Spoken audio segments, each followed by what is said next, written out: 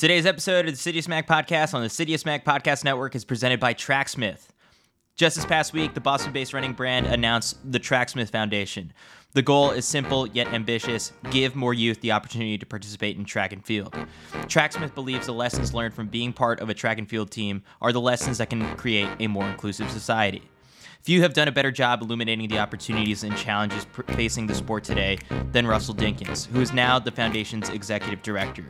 He was a guest on this podcast last year for his efforts to save the Brown men's track and field program. And for the past year, Tracksmith has been supporting Russell in his work to save college track and field programs from being eliminated. Now he'll be able to continue this work through the foundation.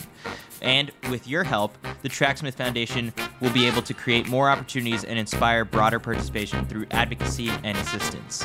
As the new year approaches, Tracksmith has come up with a very creative way to celebrate our sport, and that's by hosting a New Year's Eve spectacular in New York City. All proceeds from the Midnight Mile, featuring Nick Willis trying to break 4 minutes for the mile for the 20th consecutive year at the New Balance Track and Field Center at the Armory, will go towards the Tracksmith Foundation. And if you're not able to attend the Midnight Mile but would like to make a donation to the foundation, you can also do so through the Tracksmith website. Now, for my loyal listeners, Tracksmith is also offering 15% off your purchases using code CITIUS15 at checkout. Shop their latest winter collection, which is live as we speak. Everything they make is designed for the unique challenges of each training period. New colors, new styles, new season. Hit Tracksmith.com and use code CITIUS15 at checkout. Thanks for all the support on Patreon. You guys are really coming through there. We picked up a couple more backers after our last episode, so welcome to Rob Nugas and Matthew Bashirs for joining the Backers Club on there. Props to Joe Walker for upping his monthly donation. If you enjoy what we're doing, support us over at patreon.com/CitiusMag. Here's a breakdown of how you can think of your contributions. $4 a month on Patreon is like buying me or my producer Mike a cup of coffee. $8 maybe gets us a salad for lunch, and that's being generous if we're talking New York City prices. Anything above $8 a month is basically like signing up to be my best friend. So if you sign up, you get a shout out on the next episode of the podcast. You can also make a one-time donation by sending any dollar amount over to CitiusMag on Venmo. It can be because you enjoy the conversations or you just want to shout out a friend, teammate, coach, family member, anyone who loves the show. For this episode, shout out to Zach Miller. He just ran 2:26 at CIM and said that was his last marathon. Come on, buddy. You can't throw down a 2:26 the day after they announced that 2:18 is the Olympic Marathon Trials qualifying standard. You're 35, you're in your prime, give yourself something big to chase. Your buddy Mark doesn't want you to hang him up quite yet. I don't want you to hang him up quite yet. Still more miles to come. So consider Venmo as a virtual tip jar if you enjoy the show. Thanks to them for coming through with some tips.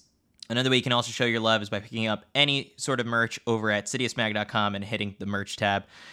And, of course, the free Christmas gift that you can give the City of Smack team is by leaving a 5-star review on Apple Podcasts or just making sure that you subscribe, follow us on Apple Podcasts, on Spotify. Your reviews and ratings help make that possible and let future sponsors and new listeners know what you think about the show. So thanks again to everyone who has shared some of the most recent episodes on their Instagram stories or on Twitter. We do our best to reshare every single time someone shares it or shouts us out. We'd love to see it. My guest for today's episode is Ollie Hoare. He's an Australian Olympic finalist in the 1500 meters who runs professionally for the On Athletics Club under coach Dathan Ritzenhein in Boulder. Before turning pro, he was a stud at Wisconsin, where he won the 2018 NCAA title in the 1500 meters. In 2021, he has set personal bests of 3:32 for the 1500 meters, both indoors and outdoors. He ran 3:51 for the mile on the track and 3:50 for the mile on the roads. He ran 13:22 for the 5K outdoors and then just ran 13:09 this past weekend indoors in Boston. He finished 11th in the Olympic 1500 meter final. So we touch on that race, the most recent race, what his view is on how the 1500 meters has evolved over the years, and much more. Ollie's also the host of the Coffee Club podcast that he co-hosts with his teammates and his training partners. So be sure to check that one out. We talk podcaster to podcaster at the start of this show. My co-host, Mac Fleet, comes in to talk athlete to former athlete, all of that, plus your listener questions. And as we've been doing lately with some of our other episodes, you can watch this full show on YouTube and catch clips from the conversation on there as well. So be sure to subscribe to the City Smag YouTube channel for more cool content. Without further ado, here is Ollie Hoare.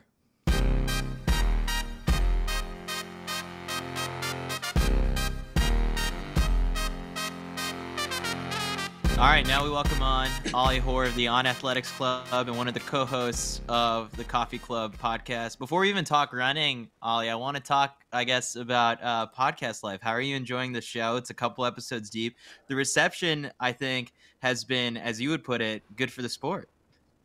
Yeah, hashtag good for the sport. I mean, I think for us, like as living with professional runners, we have so much time on our hands during that kind of recovery period between runs, and we thought it'd be cool to have like just a candid idea of enjoying to sit down, have a cup of coffee, and have a chat, and be much more casual about things. And I think the way that we've done it is we're just having fun with it. I think you guys can come from the same background as it's not a chore week after week. We kind of get excited about it and we enjoy every time, we can talk about different topics and different people's perspectives. And it's been fun. We've really enjoyed it. And the reception's been fantastic. We got a few shout outs at Boston University going around the track. People weren't yelling out, go OAC, they were yelling out, go Coffee Club. So that's kind of a fun thing. But yeah, so far we're loving it, and it's just been really enjoyable to do.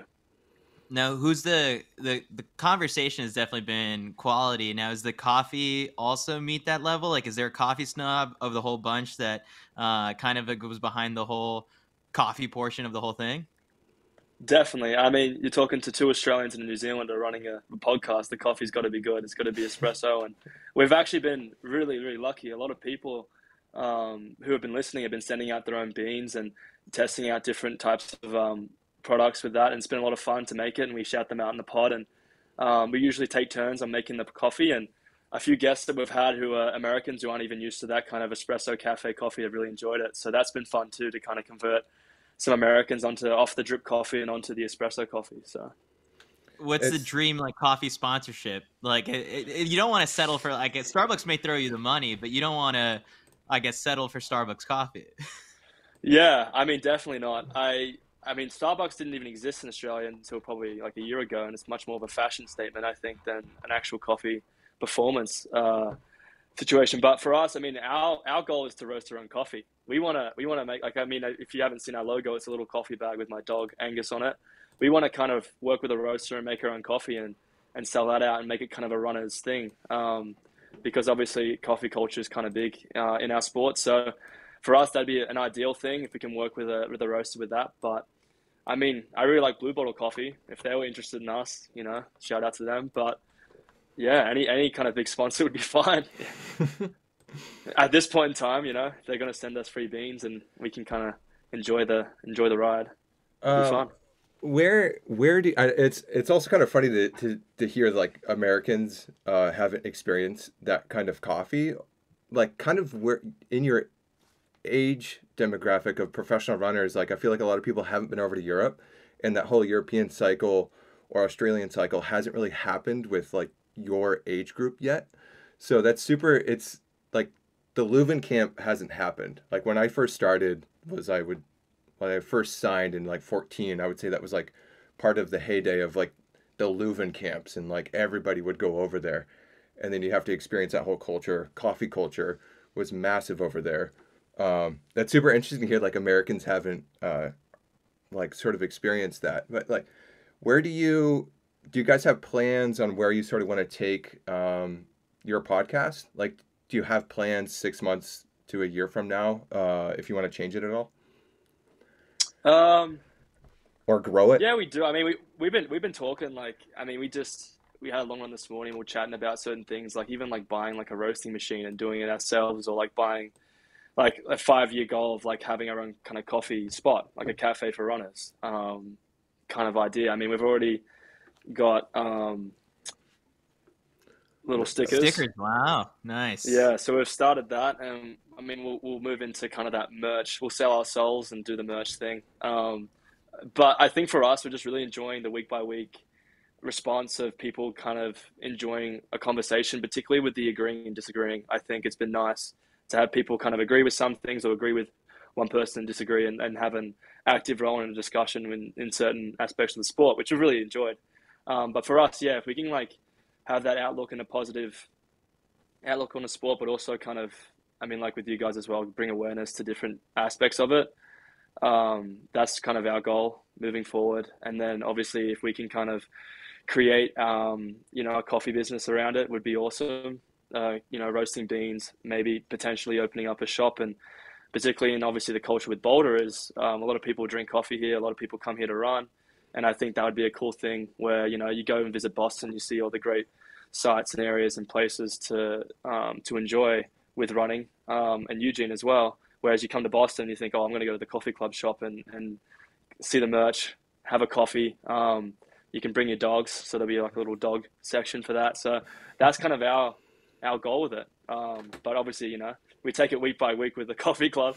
I think last week we mentioned if we didn't run well at Boston, we might shut it down. So luckily we ran well, so we can keep it going. The thing that I like in particular about the podcast, and at first and just kind of like texting one of the people in your agency, I was like, do you get a little worried when you see like the titles for each episode? And they were like, no, because like I think we're at that point now where, for the longest time there's been this big push for the athletes to be more marketable and more open and share. And I think what you guys are doing with the podcast in particular is pretty freely sharing your thoughts on things, and people seem to like more sort of that transparency and unfiltered thoughts than sort of like the cookie cutter response or just dead silence. So I'm enjoying listening to the episodes. Yeah, it's kind of it's a bit warming to hear that from you guys in particular, because like when we were in Boston, Jonathan Gold, who's also a journalist, kind of approached me and really enjoyed it and loved the idea of it. So that means that we're doing something right. We obviously kind of, when we look back and listen to certain things, we're like, okay, this will be interesting. But we kind of want to kind of open up that discussion. We don't want people to always agree with everything we say. We kind of want people to challenge us a bit, and that's how you can comment and you can interact with us, and then we can kind of go back on it if we need to. So for us, it's kind of opening up that discussion, because I feel like a lot of stuff might slide under the rug a little bit. And for us, we'd like to talk about it and discuss it, because then people can kind of be more receptive to it.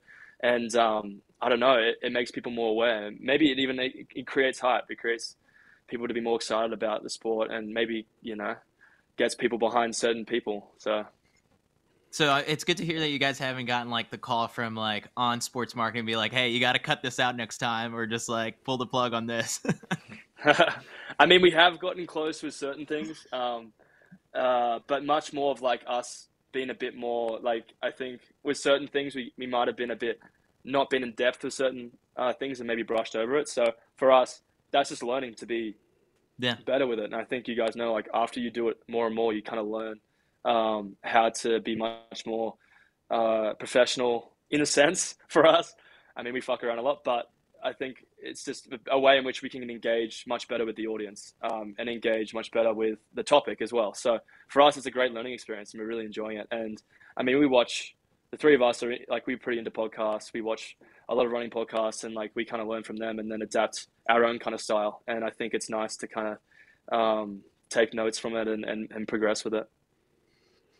So let's touch on your running from this past weekend. Fresh off running 13:09.96, destroy the previous Australian indoor record by 26 seconds, 12 seconds off your personal best of 13:22 from back in March. Now the sub 13:10 Australian club includes Craig Mottram, Stewie McSwain, Carl Birmingham, and you. So I guess like for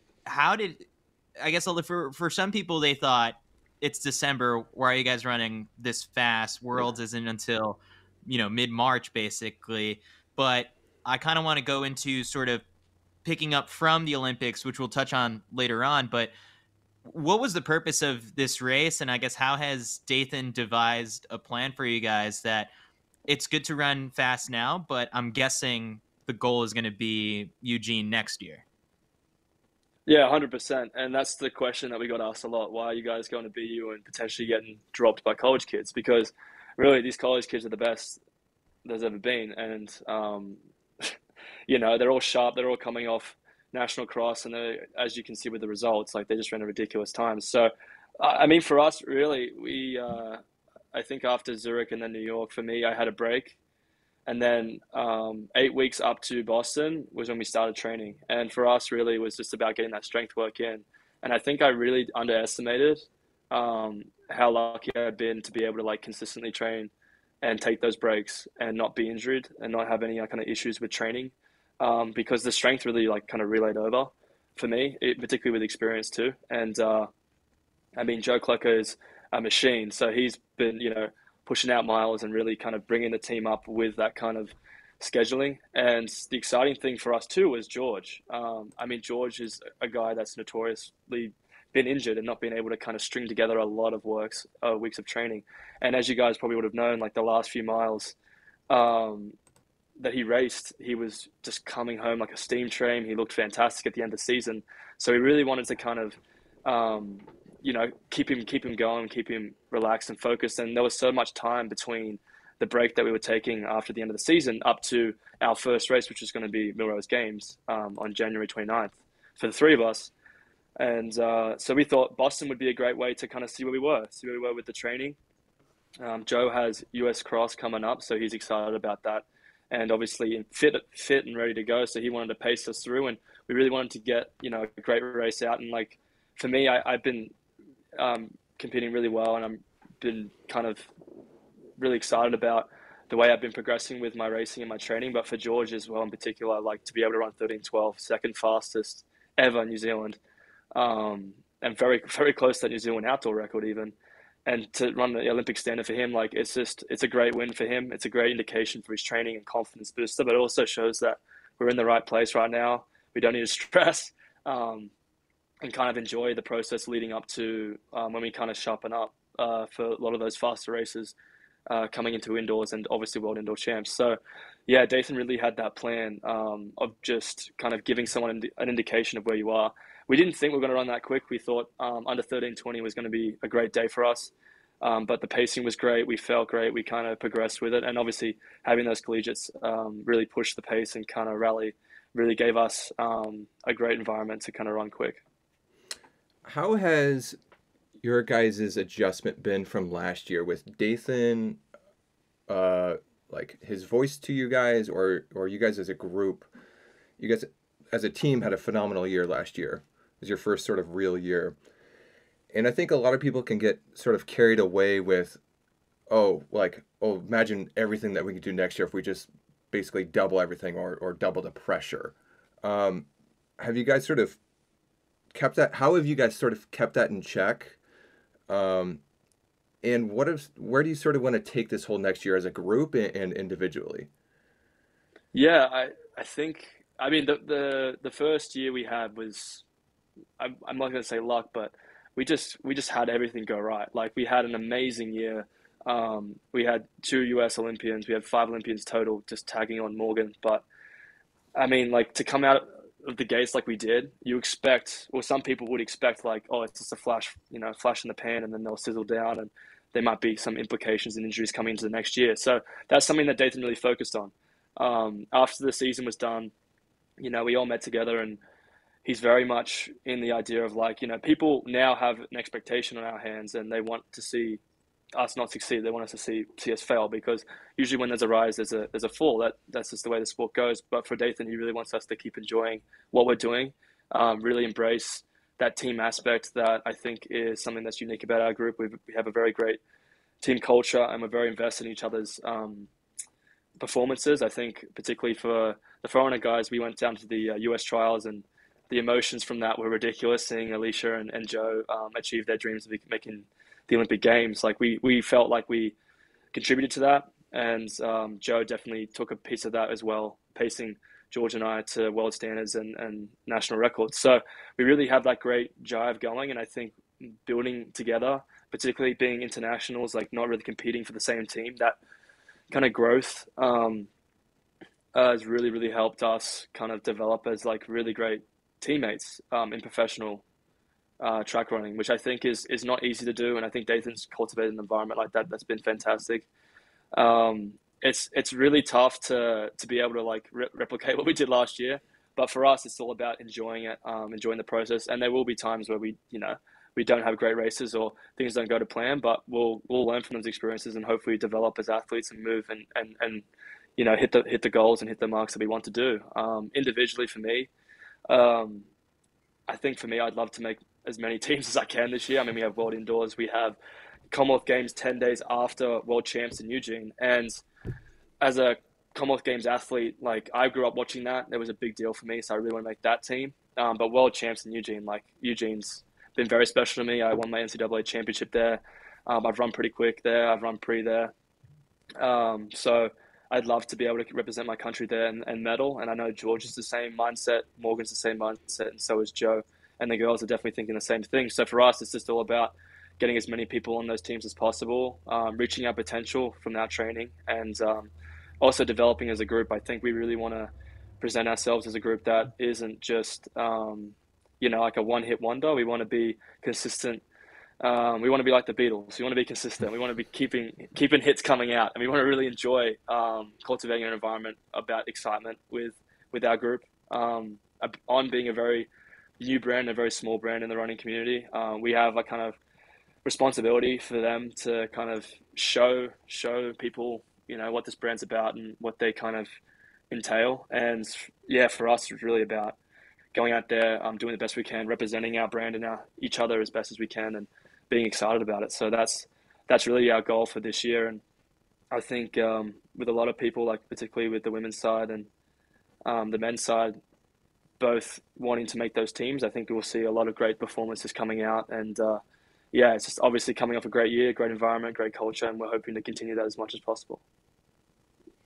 The one thing you told, I think, like in the interview I think you did with Let's Run right after the race in Boston, was that like you're a believer now in like Dathan's strength training. And so what does that look like behind the scenes, like I guess in training? And then has that been like a step up or level up now going into, I guess, this year than it was last year?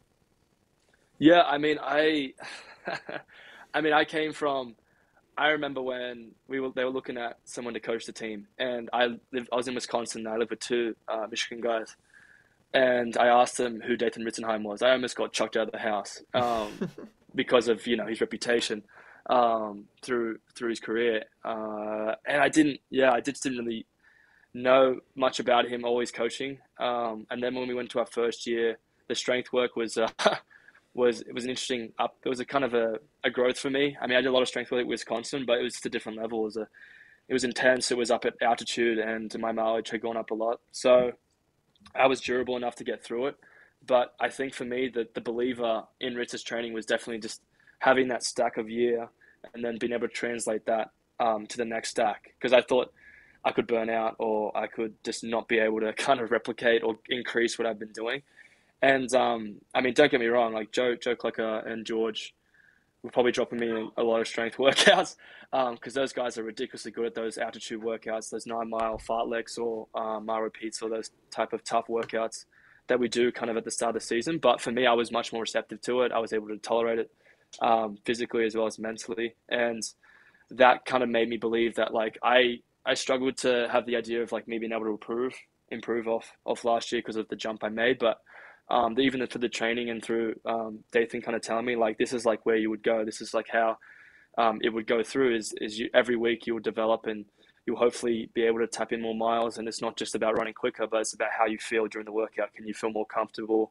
Are you more receptive? And that kind of for me was definitely big off the 8 weeks after running a lot of 1500s and a lot of miles to make my Olympic team. So that was a very promising thing for me. And I think all the boys have different stories about that, particularly like George, being able to consistently get weeks in of mileage and be able to stay healthy and train at his level. And that's an exciting, progression, particularly for Joe too, being able to keep those workouts and those high mileages week after week without dealing with any injuries or fatigue. So yeah, for us, it's all about developing as athletes. And Ritz, I mean, yeah, he's only known me, Joe. Well, he's only known most of the team, but unlike Leo and Emily for a year. So he's learning every day, every week. So that's the exciting thing about a young coach like him too. He's very receptive to that communication between athlete and coach, and he learns every week. And he'll say, "Oh, I messed this up," or he'll say, "Oh, this worked well," and kind of grow from that. And that's an exciting thing too, that he's very responsive to it. So yeah, Dathan was. I love Dathan. I think it was his first step into coaching. When he was banged up at the end of his career. when he was still in Portland. He came down and was a volunteer assistant at Oregon during my last year for about like 6 months, and he would come down on workout days and would come down for our races, and he was awesome to have around. It was a complete opposite side from like how Andy Powell functions, who's like, and I don't know if that's what they did on purpose, but Andy is like a very like cool, collected. Not that Dathan isn't cool or collected, but a lot more emotion behind like race days with Dathan. Like extreme emotion of like getting you pumped up for races. Andy kind of like lets you, I don't know, lets you set up how you want to set up for a race. Like he'll do a little bit of motivating or whatever, but you know, it's a little bit more mutual, I would say. Dathan would come in there like pre-race as you were about to like step onto the track, and he'd be like, "You're gonna go kill these guys," in worse words, and you'd step on the racetrack, be like, "Oh, I'm gonna murder these guys." And it was like a completely different aspect of anything I was used to with Vin or Andy. And I don't know if he's still like that or anything like that. But 100%. I mean, that's the one thing that was, I mean, because Mick Byrne, head coach at Wisconsin, was very much like Andy, very much reserved. I mean, when Morgan won his 4 NCAA titles, Mick was like in the stands, not even like jumping up and down. He's just standing there. Obviously, the emotion was behind him. Like he was definitely feeling it, but he wouldn't show it. Like, and that's just the way Mick operated. Whereas with Dathan, I remember with Gateshead, my debut Diamond League was a very important race because that's like pretty much the Australian trials. We had 4 Australians in that race. And we kind of flew over. We were like in and out for that race as well. We didn't sleep for like 36 hours. And Dathan sacrificed a lot to like get there as well. And because they only like had room for one, like they only just slot me in for that race. And I remember before that race, he said like, he's just revving you up. He's like, "You're going to kill these guys. Like you're going to kill it.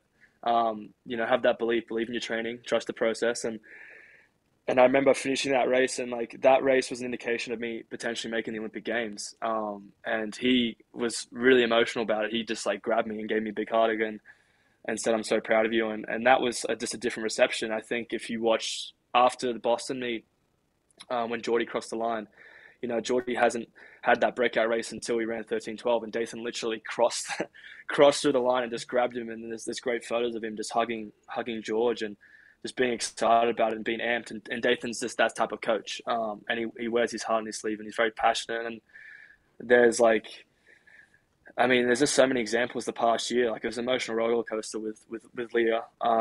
And like, I think if you watch the On documentary, you guys will see the like he brought her back from the dead, really, from being in a place where she didn't think she could compete in the sport anymore to being up there to potentially be that top 3 and then hitting that hurdle and dealing with that process afterwards. Like Dathan puts a lot of emotion and a lot of heart into it. And it's not like other coaches don't, but I think the way he has been able to reaffirm that and make you feel,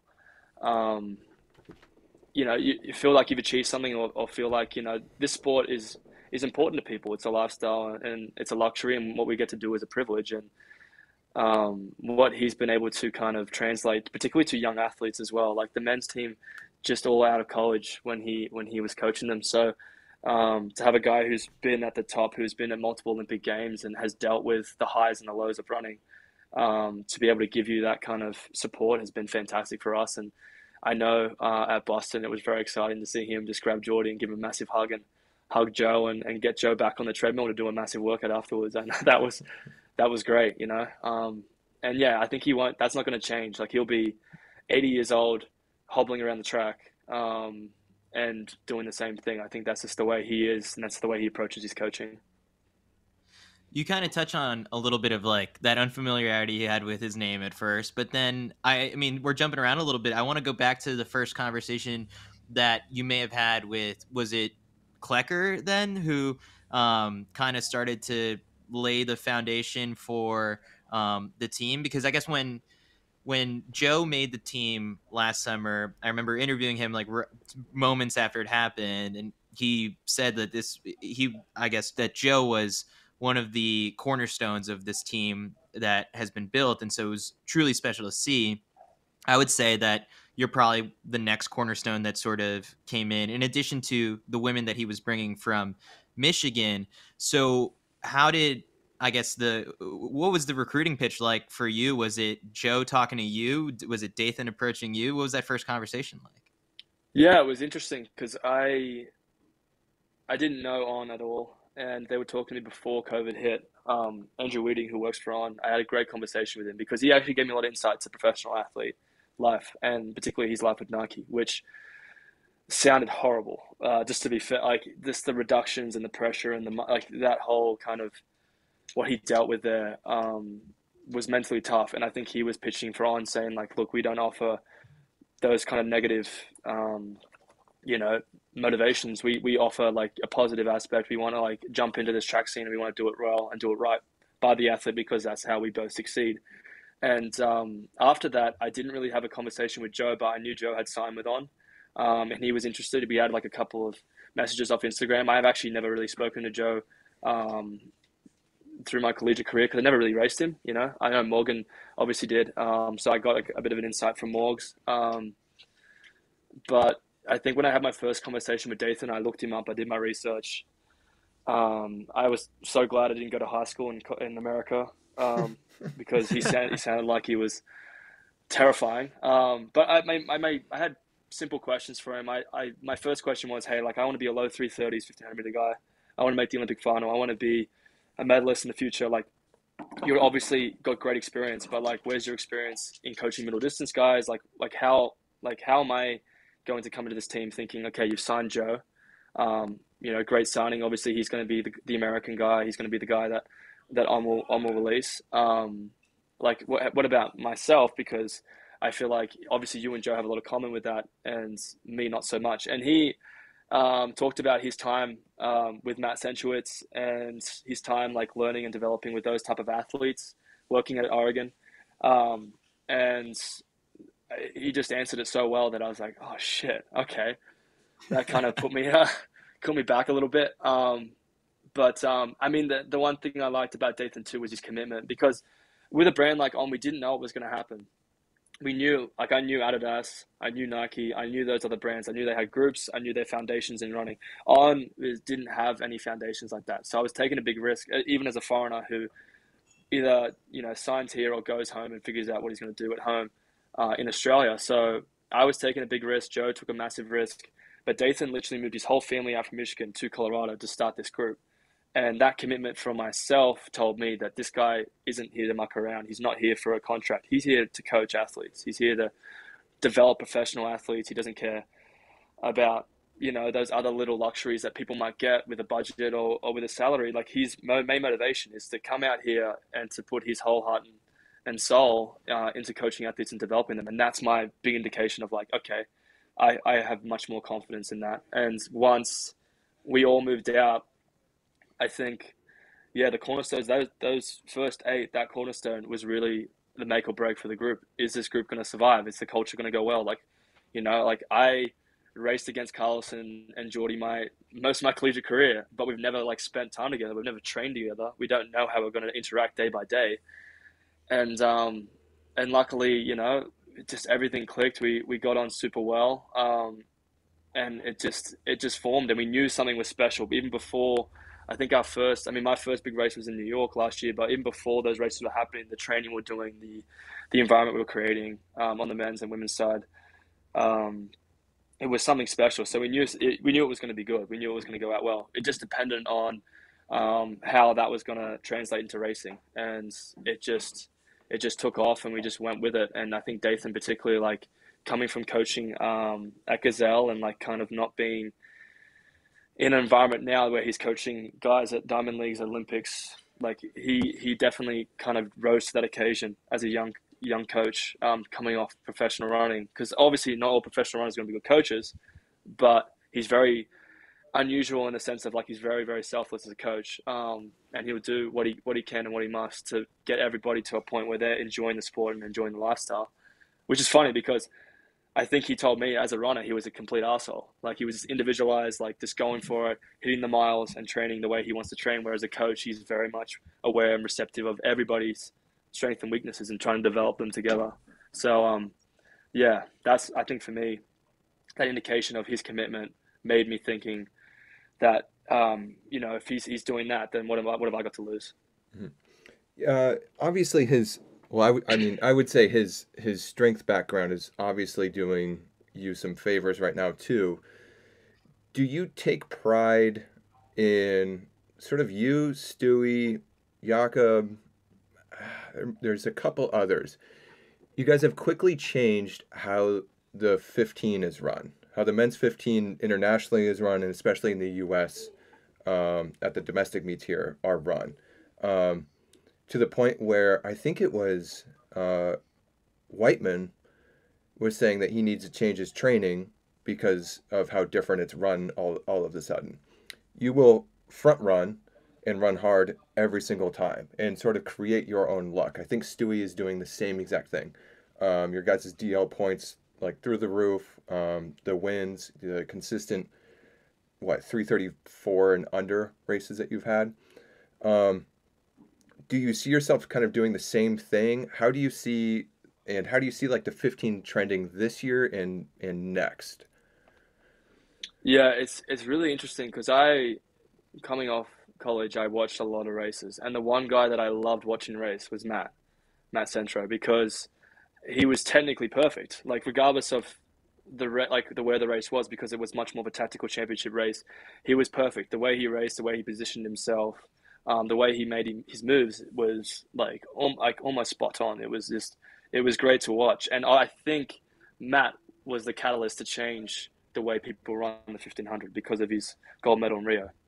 I think that's what started it, because people like me started to see that people can win races at that pace. You just got to close. And I thought, well, I can counter that.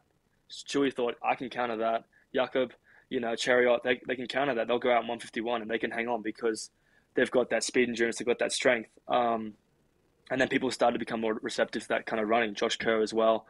He'll go out and solo a 331 because he knows he can do that. So I think Matt winning a race like that, who was like obviously a slow 1500-meter Olympic final, but the way he won it, I think made people realize that they could win a race the other way.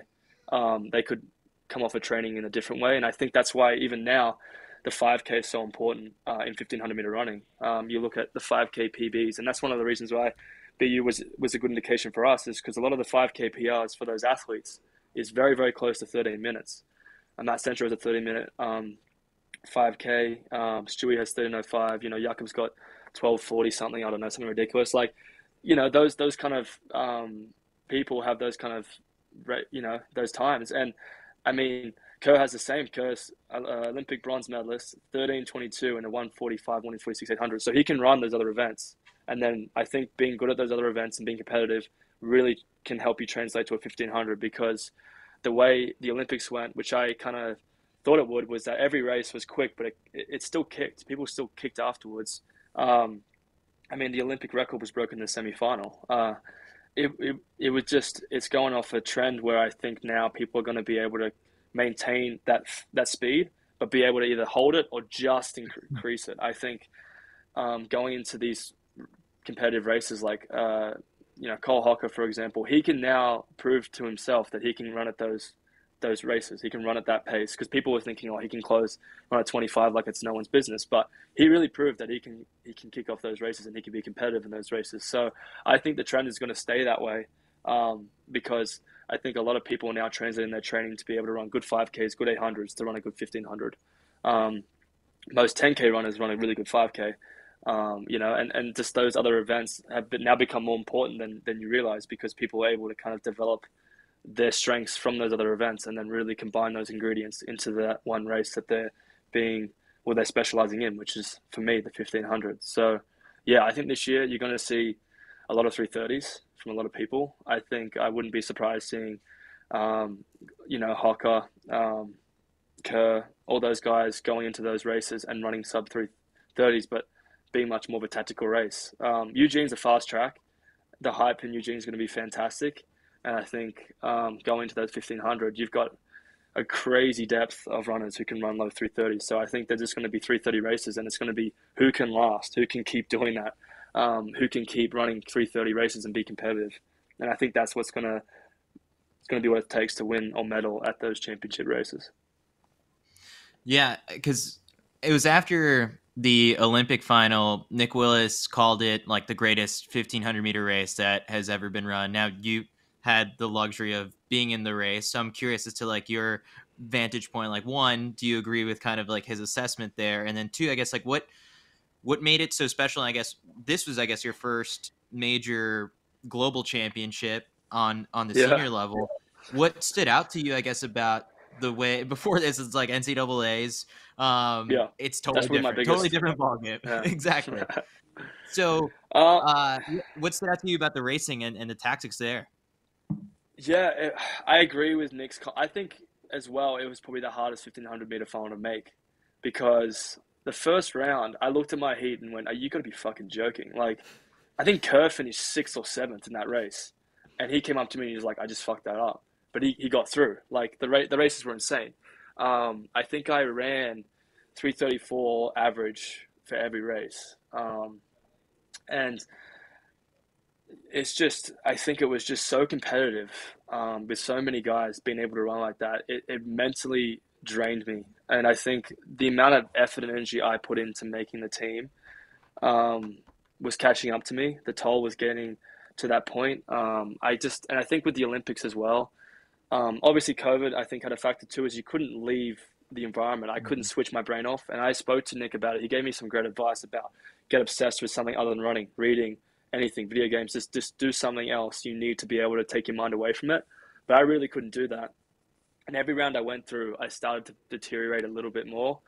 And then when I got to the final, I think for me, mentally and physically, I was just at that toll of 1500-meter running. And I thought I didn't have the race I wanted to run, but I wasn't disappointed in my run. I ran 3:35, and I was 11th.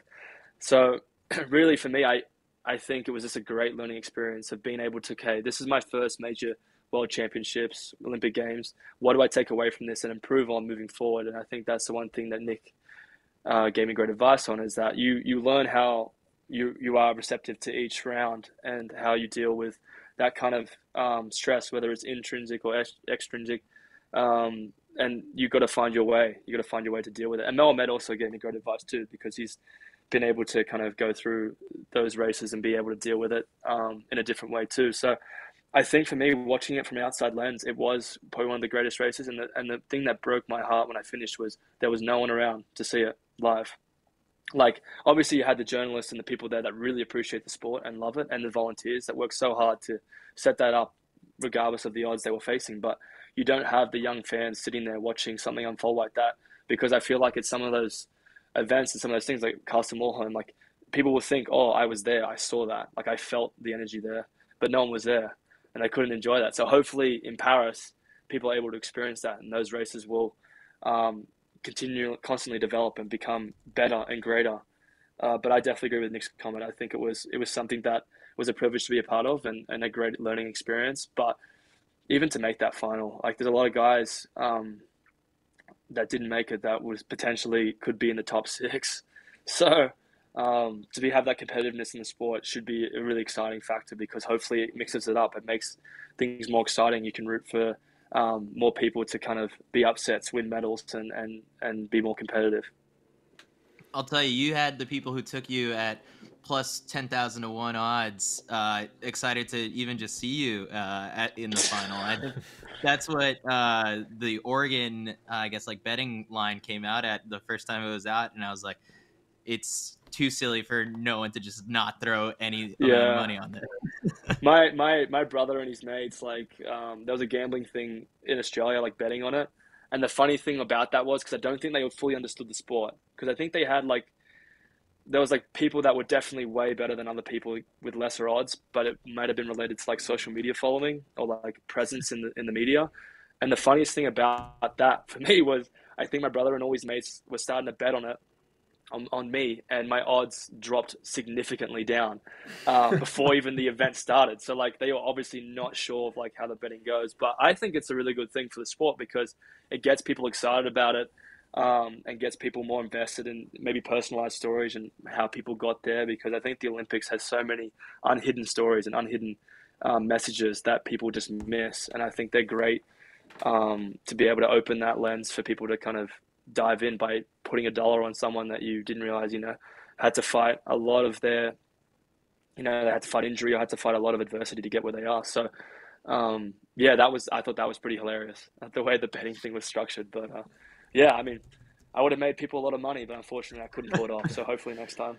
Yeah, I was messaging back with Sean Whip quite a bit about Yeah. just the odds that we were seeing in the U.S. and then the odds we were seeing down in Australia, and like just the differences of what you could find to do.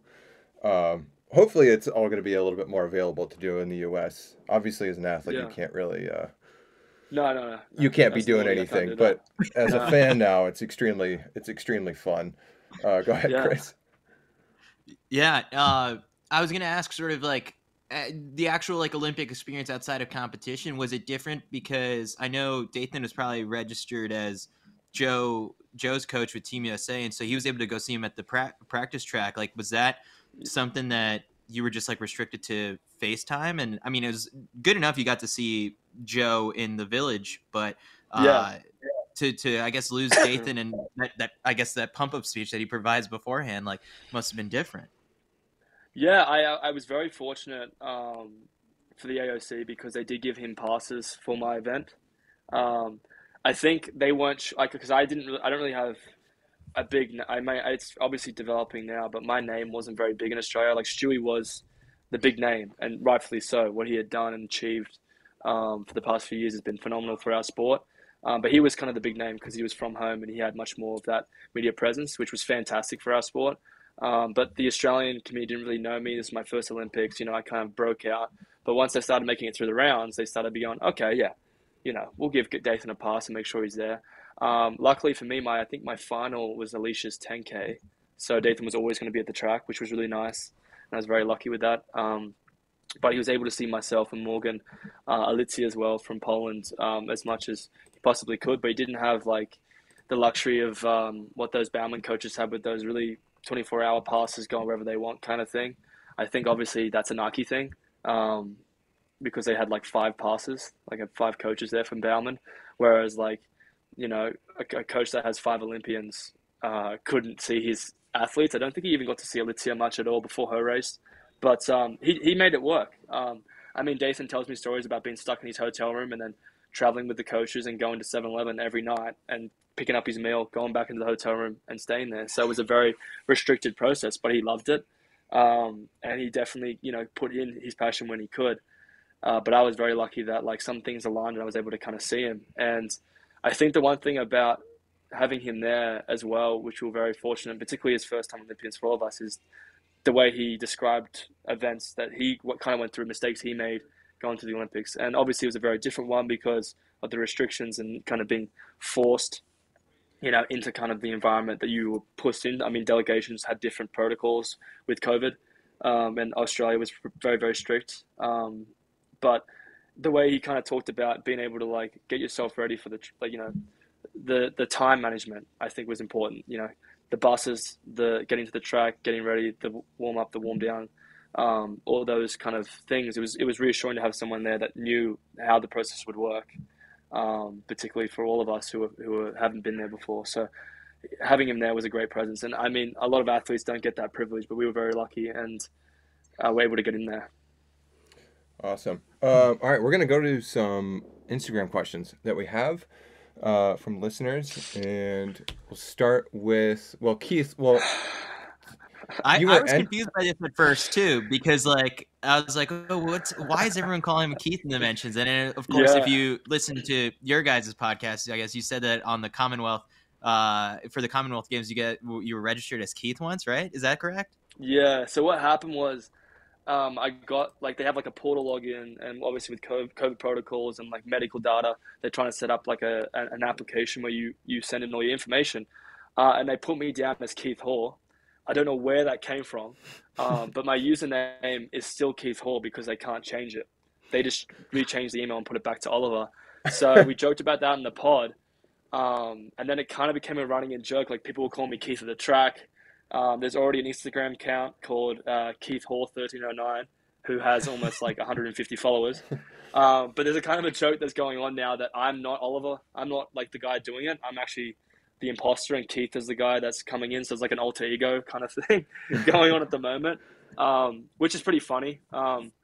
Athletics Australia unfortunately made a mistake, and now they have to deal with people calling me Keith Hoare. But that's a great to get to the question. The boys call me Keith here, so I haven't really been enjoying it, but it's been pretty funny.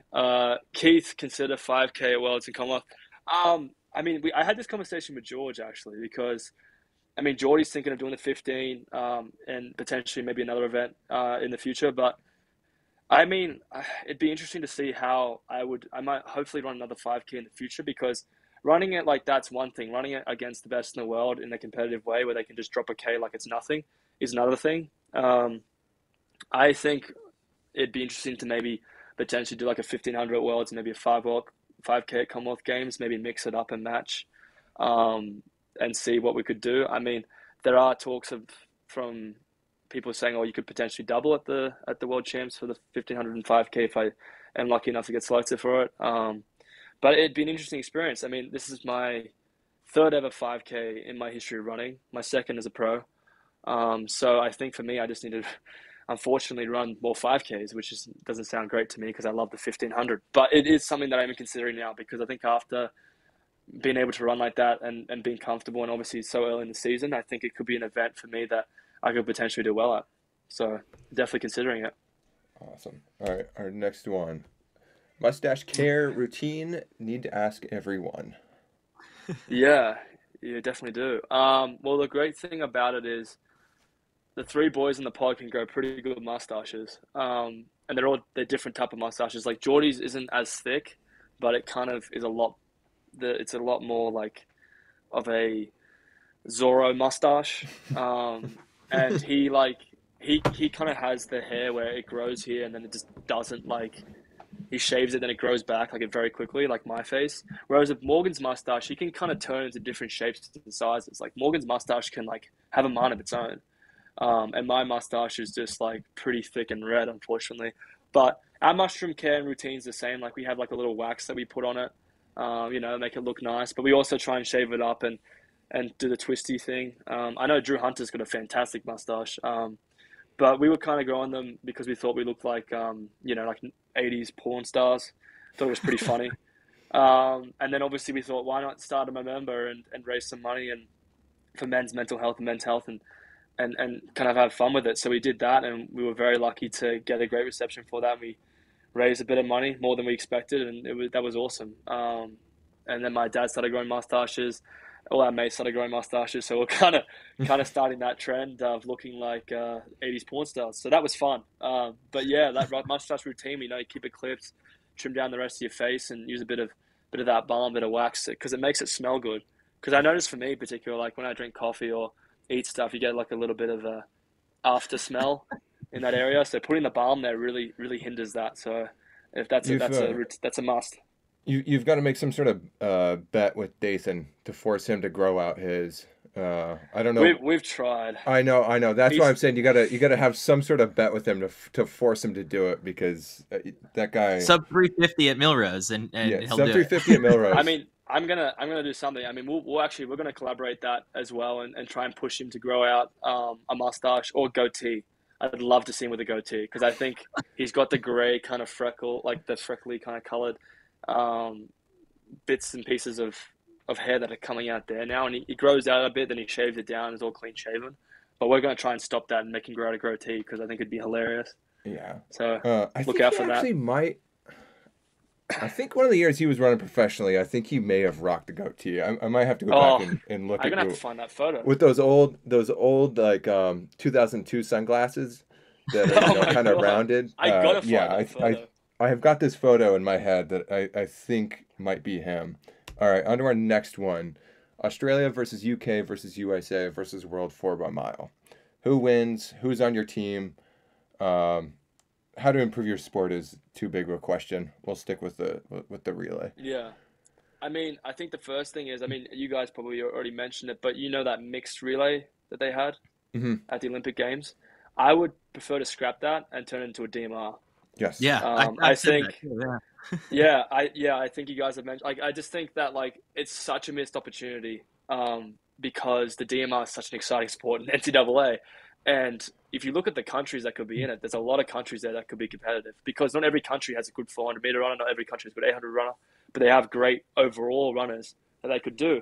On the Australian team, obviously Stewie, myself. I think honestly, Matt Ramsden, I think, would be very good at that event. I think if he stays healthy and can get through that, he can probably run. I mean, he's run a 3:51, 3:34, 1500 to mile. And then I think Morgan would be a very, very dangerous 4x mile. The UK has a ridiculous amount of depth there. I mean, you got Whiteman, you got Hayward, you got Grice, And Kerr. you got Kerr. Yeah, I mentioned Kerr last. But yeah, the depth there is unbelievable, and they're not the only ones. I'm sure missing like Gourley and other guys that have run, low 330s to 350 miles. I think the UK would be probably the favorite and the hardest one to beat. The US though, would be interesting because you have Hocker, you have Centro, you have Nagus, and Tia. I mean, Tia's run 350. He's the collegiate record holder in the mile, which I keep forgetting because of how crazy that year was for both those boys. But I think it would be a great race and a great mix up because even like I don't even think Kenya would have a great team, but I don't think they would have the depth. Particularly just the way that race would go. I think UK, US, and Australia would be very, very dominant in that event. So that would be very exciting to watch. I think who would win? I'm going to say Australia because obviously. But I think if you put it down to it, it's the last 400. And it's going to be between the three and they're all going to be there. So it depends on who's going to be able to pop it off and finish it off well. So I'm going to call Australia because obviously I'm biased, but that would be an amazing race. And I think that would really hype up people in the sport and also much more of the team-based thing. It's just exciting. Like if you ever watch the relays and, obviously the relays in the Olympic Games for track is phenomenal, but the longer relays in swimming are amazing to watch because it just changes all the time. And I think that would happen a lot. Yeah. Well, even like, we're all distance people here. Like there's it goes to like 6 to 8 deep for the 100, like who gets to travel because of the relay pool and substitutions and stuff like that. And then in all the distance events, top 3, and that's it. So a DMR or 4x mile at, champs and stuff, I think would be phenomenal. Also, it allows that 4th place person to probably go in the 8 or, in the 15. 400 runners, they have that whole relay pool. All the sprinters have that relay pool. It's a big relay pool too. Yes. It's massive. In the US, I think they took 10 people. Yes, it's huge. There's so much depth there. If you can show it off. Next one, biggest culture shock when you moved to the US. Oof. Definitely. I think for me it was the coffee culture. That kind of breakfast brunch culture. Was a bit of a shock. Also sport, I think, which is an interesting thing because we're very sporty in Australia, but collegiately wise, the way people just wear their college with so much pride. In Australia, that's just not the case because we don't have college teams competing like that as much or as in a larger scale like that. So that was a massive shock. I remember going to a football game and getting absolutely cursed out to the point where a guy wanted to fight me because I wasn't wearing any Wisconsin gear. I was just wearing I think I was wearing some just casual gear. I was getting ridiculed because I was in a really nice seat. I was watching the football and I was just getting completely destroyed. And I didn't get it. I was I'm here supporting. I don't know what you want from me. But then I look around and everyone's in red or white, So that was a big culture shock for me. And also the coffee because I just could not understand how people can drink that drip drop coffee. It's just disgusting. I don't it's unusual to not see in Australia 5 a.m. to 6 a.m. cafes being opened and people going in for their coffee in the morning. And that's a big culture shock for me because I remember when I first moved to the US, nothing was open until probably 7, 8 o'clock, and people were making drip coffee and pouring it in, and I just couldn't drink that crap. So that was a bit of a shock for me, and I really enjoyed when I got my nice espresso machine and being able to control that culture shock and be able to bring a bit of home back. I took a recruiting trip to Wisconsin. Obviously my senior year, and the jump around as a recruit Oh yeah. was absolutely wild. And then we went to a hockey game against what's Wisconsin's biggest hockey rival? I would Minnesota? say it's Minnesota or Boston I College, think it was yeah, because Minnesota. they're very It good, was all it three of was them. wild. Like that recruiting trip was absolutely wild, and I absolutely loved my weekend there. That was cool. It was yeah, I it was phenomenal. The Very the the passionate. They're sporting very events were so passionate. fun. Um, That's awesome. yeah, was close. There was a shot I was gonna go there. All right, here's your next one. Oh, do I have it? Yeah, I got it. Favorite non-running related memory at Wisconsin. Oh, it has to be. Honestly, it's just I guess it's non-running related. It's hard because everything kind of related to running. Um, I loved. Um, I don't know. I guess it's running related, so I can't say that one. I loved how I love like the scene, like the college life. I think in Wisconsin, in Madison. Madison's a very unique place. I mean, I traveled around a lot and seeing other colleges having a similar vibe, but the city is literally built into the college. I feel like the city's not itself. Like Madison isn't a city more or less than Madison is a college town. And I loved the atmosphere, game day, the atmosphere, like the people around there, like the bars, the food life. It was actually such a shock for me because I didn't know much about Madison moving from Sydney. I was getting much more of a vibe of like a small town, not having that much of a culture shock in the sense of like a city life, but they just had such a way of making you feel like you're part of a community that's still like very much college based. Everyone was on the same kind of team. When you saw foreigners coming in wearing Minnesota or Michigan, um, clothing or apparel, people would just belittle them in a good way. Obviously, they weren't super mean, but they'd stir them up and give them a bit of shit. And that was what I loved about it was that like it was their town, and I really enjoyed that because it made me feel like obviously coming from such a far away from home, it made me feel like I had a second home, like I was creating another home here in the US, and I really loved that, and I still do miss it a lot. So. Um, that's probably one of the biggest favorite memories I have is just being a part of that town of Madison. Chris, have you ever been there? Madison, I took a couple trips up for the cross country meet. I didn't spend too much time in the city. I think I was just kind of in and out because I went to Marquette down in Milwaukee, so I just like took the bus up. But all I remember, my favorite thing was the cheese curds up there were Oh, better than in Milwaukee. It was at the old fashioned, I think is what it was called. That place yeah, like was yeah. really good. That place is like legit. That place and Yeah. Dottie's Dumplings are like the two big places to get like the best cheese curds they reckon in the world. I absolutely loved and was totally shocked by like when class got out, and then all of a sudden Oh there's yeah, 40,000 motorbikes or scooters just ripping around. Like everybody owned like a little moped or whatever, and yeah. it It was just like was instead of enough. like Eugene, it was bikes because the campus was way smaller, but like just because the campus is in the city, everyone just it was crazy. Class got out and there was just thousands of them everywhere. I've heard that's changed a little bit now. People have like electric scooters. Like they've Oh bought like a wow. lot of the football team have electric scooters now and they ride them around. And I was Makes like, wow, what sense. a change. All right, here's the next one. How much Mountain Dew do you drink in the off season? What is your favorite Mountain Dew flavor? I didn't know you were a Mountain Dew person. Yeah, no, it's an unrunning joke. I am a Mountain Dew person.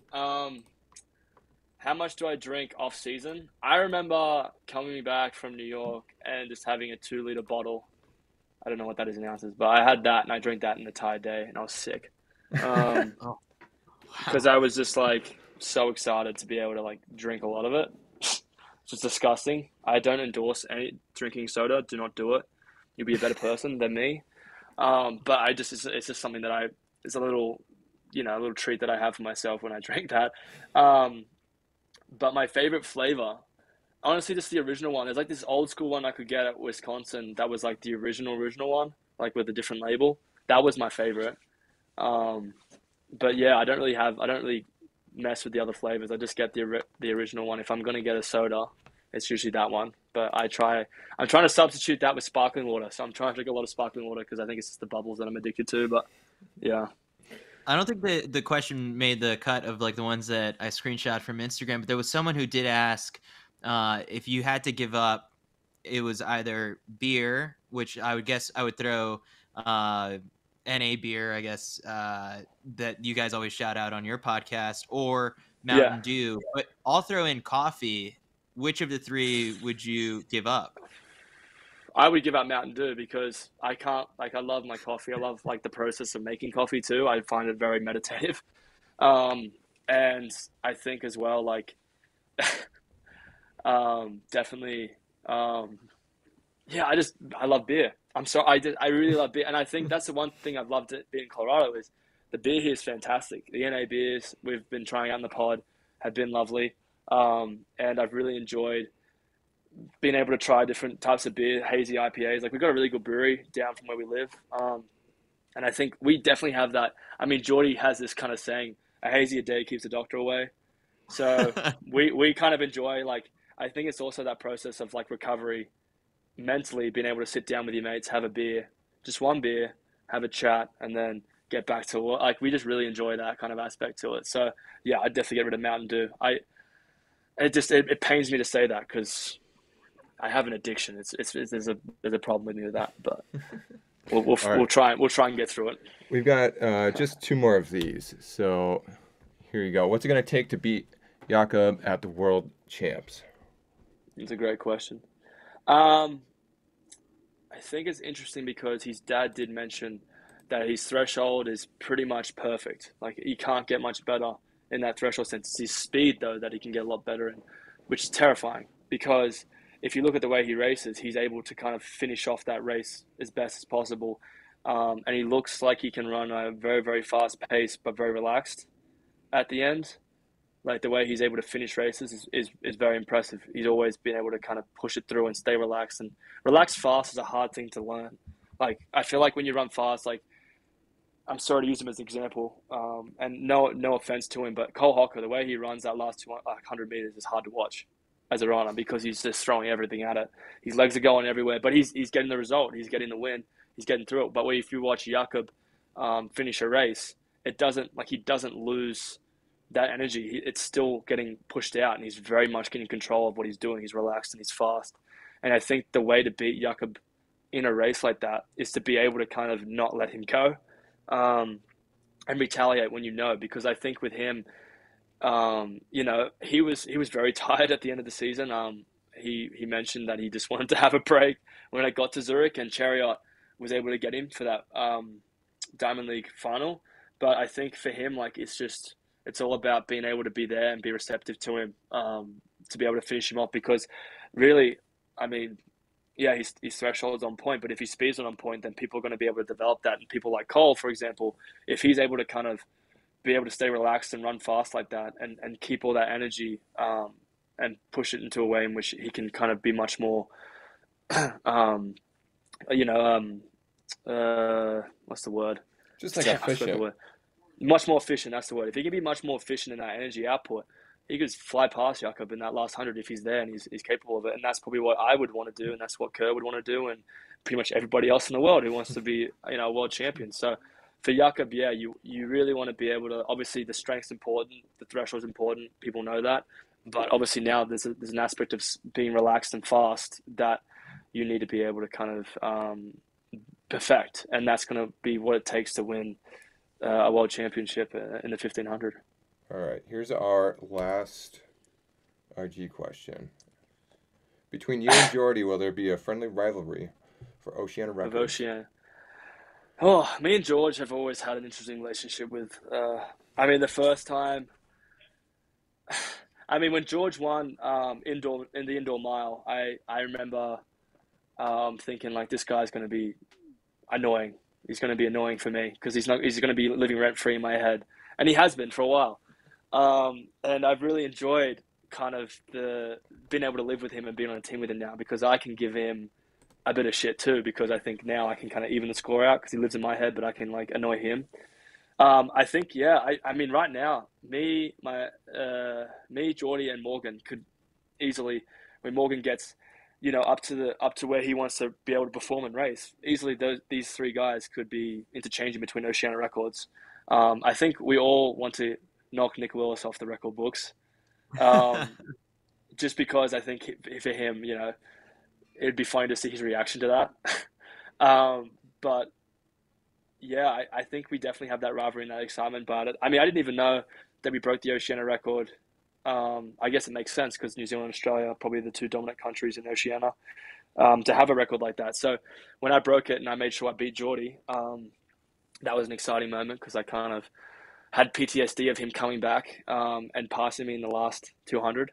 But he did close in at 26. He just wasn't up behind me, thank God. Yeah, that rivalry will continue, and it will continue with Morgan too. And hopefully, you guys can see that and can see that little bit of resentment or a little bit of arrogance on the pod when it eventually happens. When maybe Geordie beats the Oceania record, or Morgan or myself, we can kind of keep people up to date with that. Awesome. All right, the final questions I ask every guest. First one Yeah. is, what's the meanest thing you've read about yourself on LetsRun.com? Oh, I did get something mean. Somebody mentioned that I was overweight, like I was fat, like skinny fat, and I felt hurt by that because I thought I worked really hard to like do my physique. But I remember when I read that comment because I was a sophomore and I got to the track and Mick doesn't hold anything back, and he said, "Have you had a couple of muffins, darling?" Because I had my shirt off and I was running and I had these love handles just flapping in the back. I had some I don't know what, like some fat. It was Mountain Dew reserves near my back. So that was pretty hurtful. But I mean, I think for me, it was just funny because I read hurtful things about like my performances or my racing. Yeah. I don't know, stuff like that. But I didn't really find that hurtful. It was of the objective thing, which was, I was very disappointed in myself because I thought I could be better than that, but I wasn't. I was very insecure. So I did a lot of sit-ups to try and get rid of it. Still there, but luckily I can wear the speed suit and it sucks it all in. So. Next one up was, I haven't done these in a while. It's funniest drug testing story you've got. Oh, well, I guess the funniest one for me was definitely in New York. I had this old guy who had to like follow me around. And I was kind of cooling down because I couldn't pee yet, but he was kind of trying to like run with me, and I was scared this guy was gonna have a heart attack because he was like 80 years old, and I think it was his like first time. He was very serious about it, and that's the one thing you can get. You can get ones that are very very serious about it and will not, like, you can't even like go past the corner without them being there, or you get ones that like don't even say anything to you and you could all of a sudden run off and they're like, oh, he's gone. I guess I'll report that to the thing. So like he was one of those guys that was just on you like shit on Velcro. He just wouldn't leave. And yeah, he was just running around, and then all of a sudden he had to take a break, so they actually swapped guys. And I got another guy who actually had to follow me around as well. So that was kind of funny because it was indoor track. It was at the Ocean Breeze. So I was running up and down this like little section of the hallway, and he was following me up and down, up and down. I was like, God, mate, you can stand at one side. I'm coming back. I thought that was pretty funny. That's pretty good. If you could go on a run anywhere in the world with anyone from history, assuming they could hold a nice conversational pace with you, they don't have to be a runner, they don't have to be a real person, where would the run take place and who would it be with? Yeah, that's a great question. I think for me, I'd love to run. I haven't actually done it, and it's something that I've had to do because I know, obviously, Nike aside, but that track with the trees in it. What's that track called? Yeah, I'd love the to Michael run Johnson there. track on the campus, yeah. I'd love to run there because I think I remember growing up seeing that thing and I thought that was the coolest thing I've ever seen. I'd love to run there, and I'd love to run with, I think, Seb Coe because um, particularly, obviously, I'd love to run with Steve Ovett too. Those two are my favorite because of their rivalries, and I'd love to see their like outlook on the sport, like what they did and the way they kind of portrayed the way they were running. Like I had so many questions for them as athletes, but also as like their lifestyle, because I think they were in a different era, but they were just unbelievably good, and from the same country. And that to me would be very interesting to see how like their outlook on the sport would have been. So that would definitely be for me. If he You wants just to got to come for a catch him run at with me. Worlds, probably. He'll definitely be at Well, Worlds. I ran into him at Zurich, and he knew who Dayton and I were, which was like huge for me. But I mean, he's the big president, so probably won't see him much around commoners like me. But I'd love to pick his brain because I feel like him and like Johnny Walker and there's a lot of athletes, a lot of mid-distance athletes in particular. I'd love to sit down and have a chat with because I think everyone's perspective is so different going into that event. And that event for me is just 1500 in particular is just like it's an interesting event. So yeah. Last one has nothing to do with running. It's you get 25 shots from half court on a full-size basketball court. If you make one, you win $25 million. If you don't make any, you go to jail for 25 years. Would you attempt the shots? Yeah. Really? I would. The issue is because I risk. I always risk stuff, and that's like a bad trait. I mean, have you ever played Farkle? No. Like, there's like Farkle, like dice, or like when you gamble on something, I always take it. I always go for the gamble, and it's really bad because I always lose. But when I win, I think like, oh yes, this is beautiful. I'm gonna win again. So that's why I don't go to casinos. But yeah, like, I risk it. I definitely risk it. I mean, I'm pretty bad at basketball. I never played it growing up, but I could, Carlos could teach me a few things. Justin Knight could teach me a few things. So hopefully, those boys can like train me before that for like 10 minutes, and then hopefully I don't go to jail. Yeah. We need a coffee club video of you guys attempting the challenge or something like that, and put money down. I'll mention it. I'll mention it to the boys. Yeah, I mean we've got some ideas coming out, so that'll be a fun one. We can put into the pot. All right, so people can catch you on the Coffee Club podcast, and then I guess next up, racing wise, you got Millrose Games sub 350 going for the win this time around, right? That sounds about right. Yeah, I'm hoping so. I mean, like the field's going to probably be ridiculous, but I'd love to. I mean, Millrose is a fantastic event, so it'd be awesome to come away for a win like that. But I think for me, yeah, it's going into races and trying to win races is definitely the name of the game these days. So that's the plan. And then breaking Mottram's 12:55 record outdoors for 5K? Oof, that might be tough. I mean, I got a message from him after the race, and he said great job, and looking forward to seeing how you go for this year. And breaking his record would be pretty interesting. It'd be pretty hard to do too. So I mean, Stewie hasn't done it yet either. So that's a task. I think for us is to hopefully get under 13 minutes, hopefully get under 3:30 for the 15, and then we can put ourselves up there with a very, very good company. And that would be a very, very lovely way to aim for this season. Awesome. Well, Ollie, appreciate you taking the time to do this. This is a blast, and looking forward to listening to more on the Coffee Club podcast. Thank you so much for having me, guys. Appreciate it. The Citius Mag podcast is a production of the Citius Mag Podcast Network. It is produced and edited by Mike Zerzolo. Did you enjoy this episode enough to dish out a couple bucks? Support Citius Mag by pledging any dollar amount over on patreon.com/CitiusMag to join our loyal legion of backers who keep this show going strong. If you're on your phone right now, you can also open up the Venmo app and hit us with a one-time donation to @CitiusMag. We've also got merch over on CitiusMag.com. Any way you can show your support goes a long way. Thanks for listening. I've been your host, Chris Chavez, wishing you some happy and healthy running. Legs are feeling good. See you next time.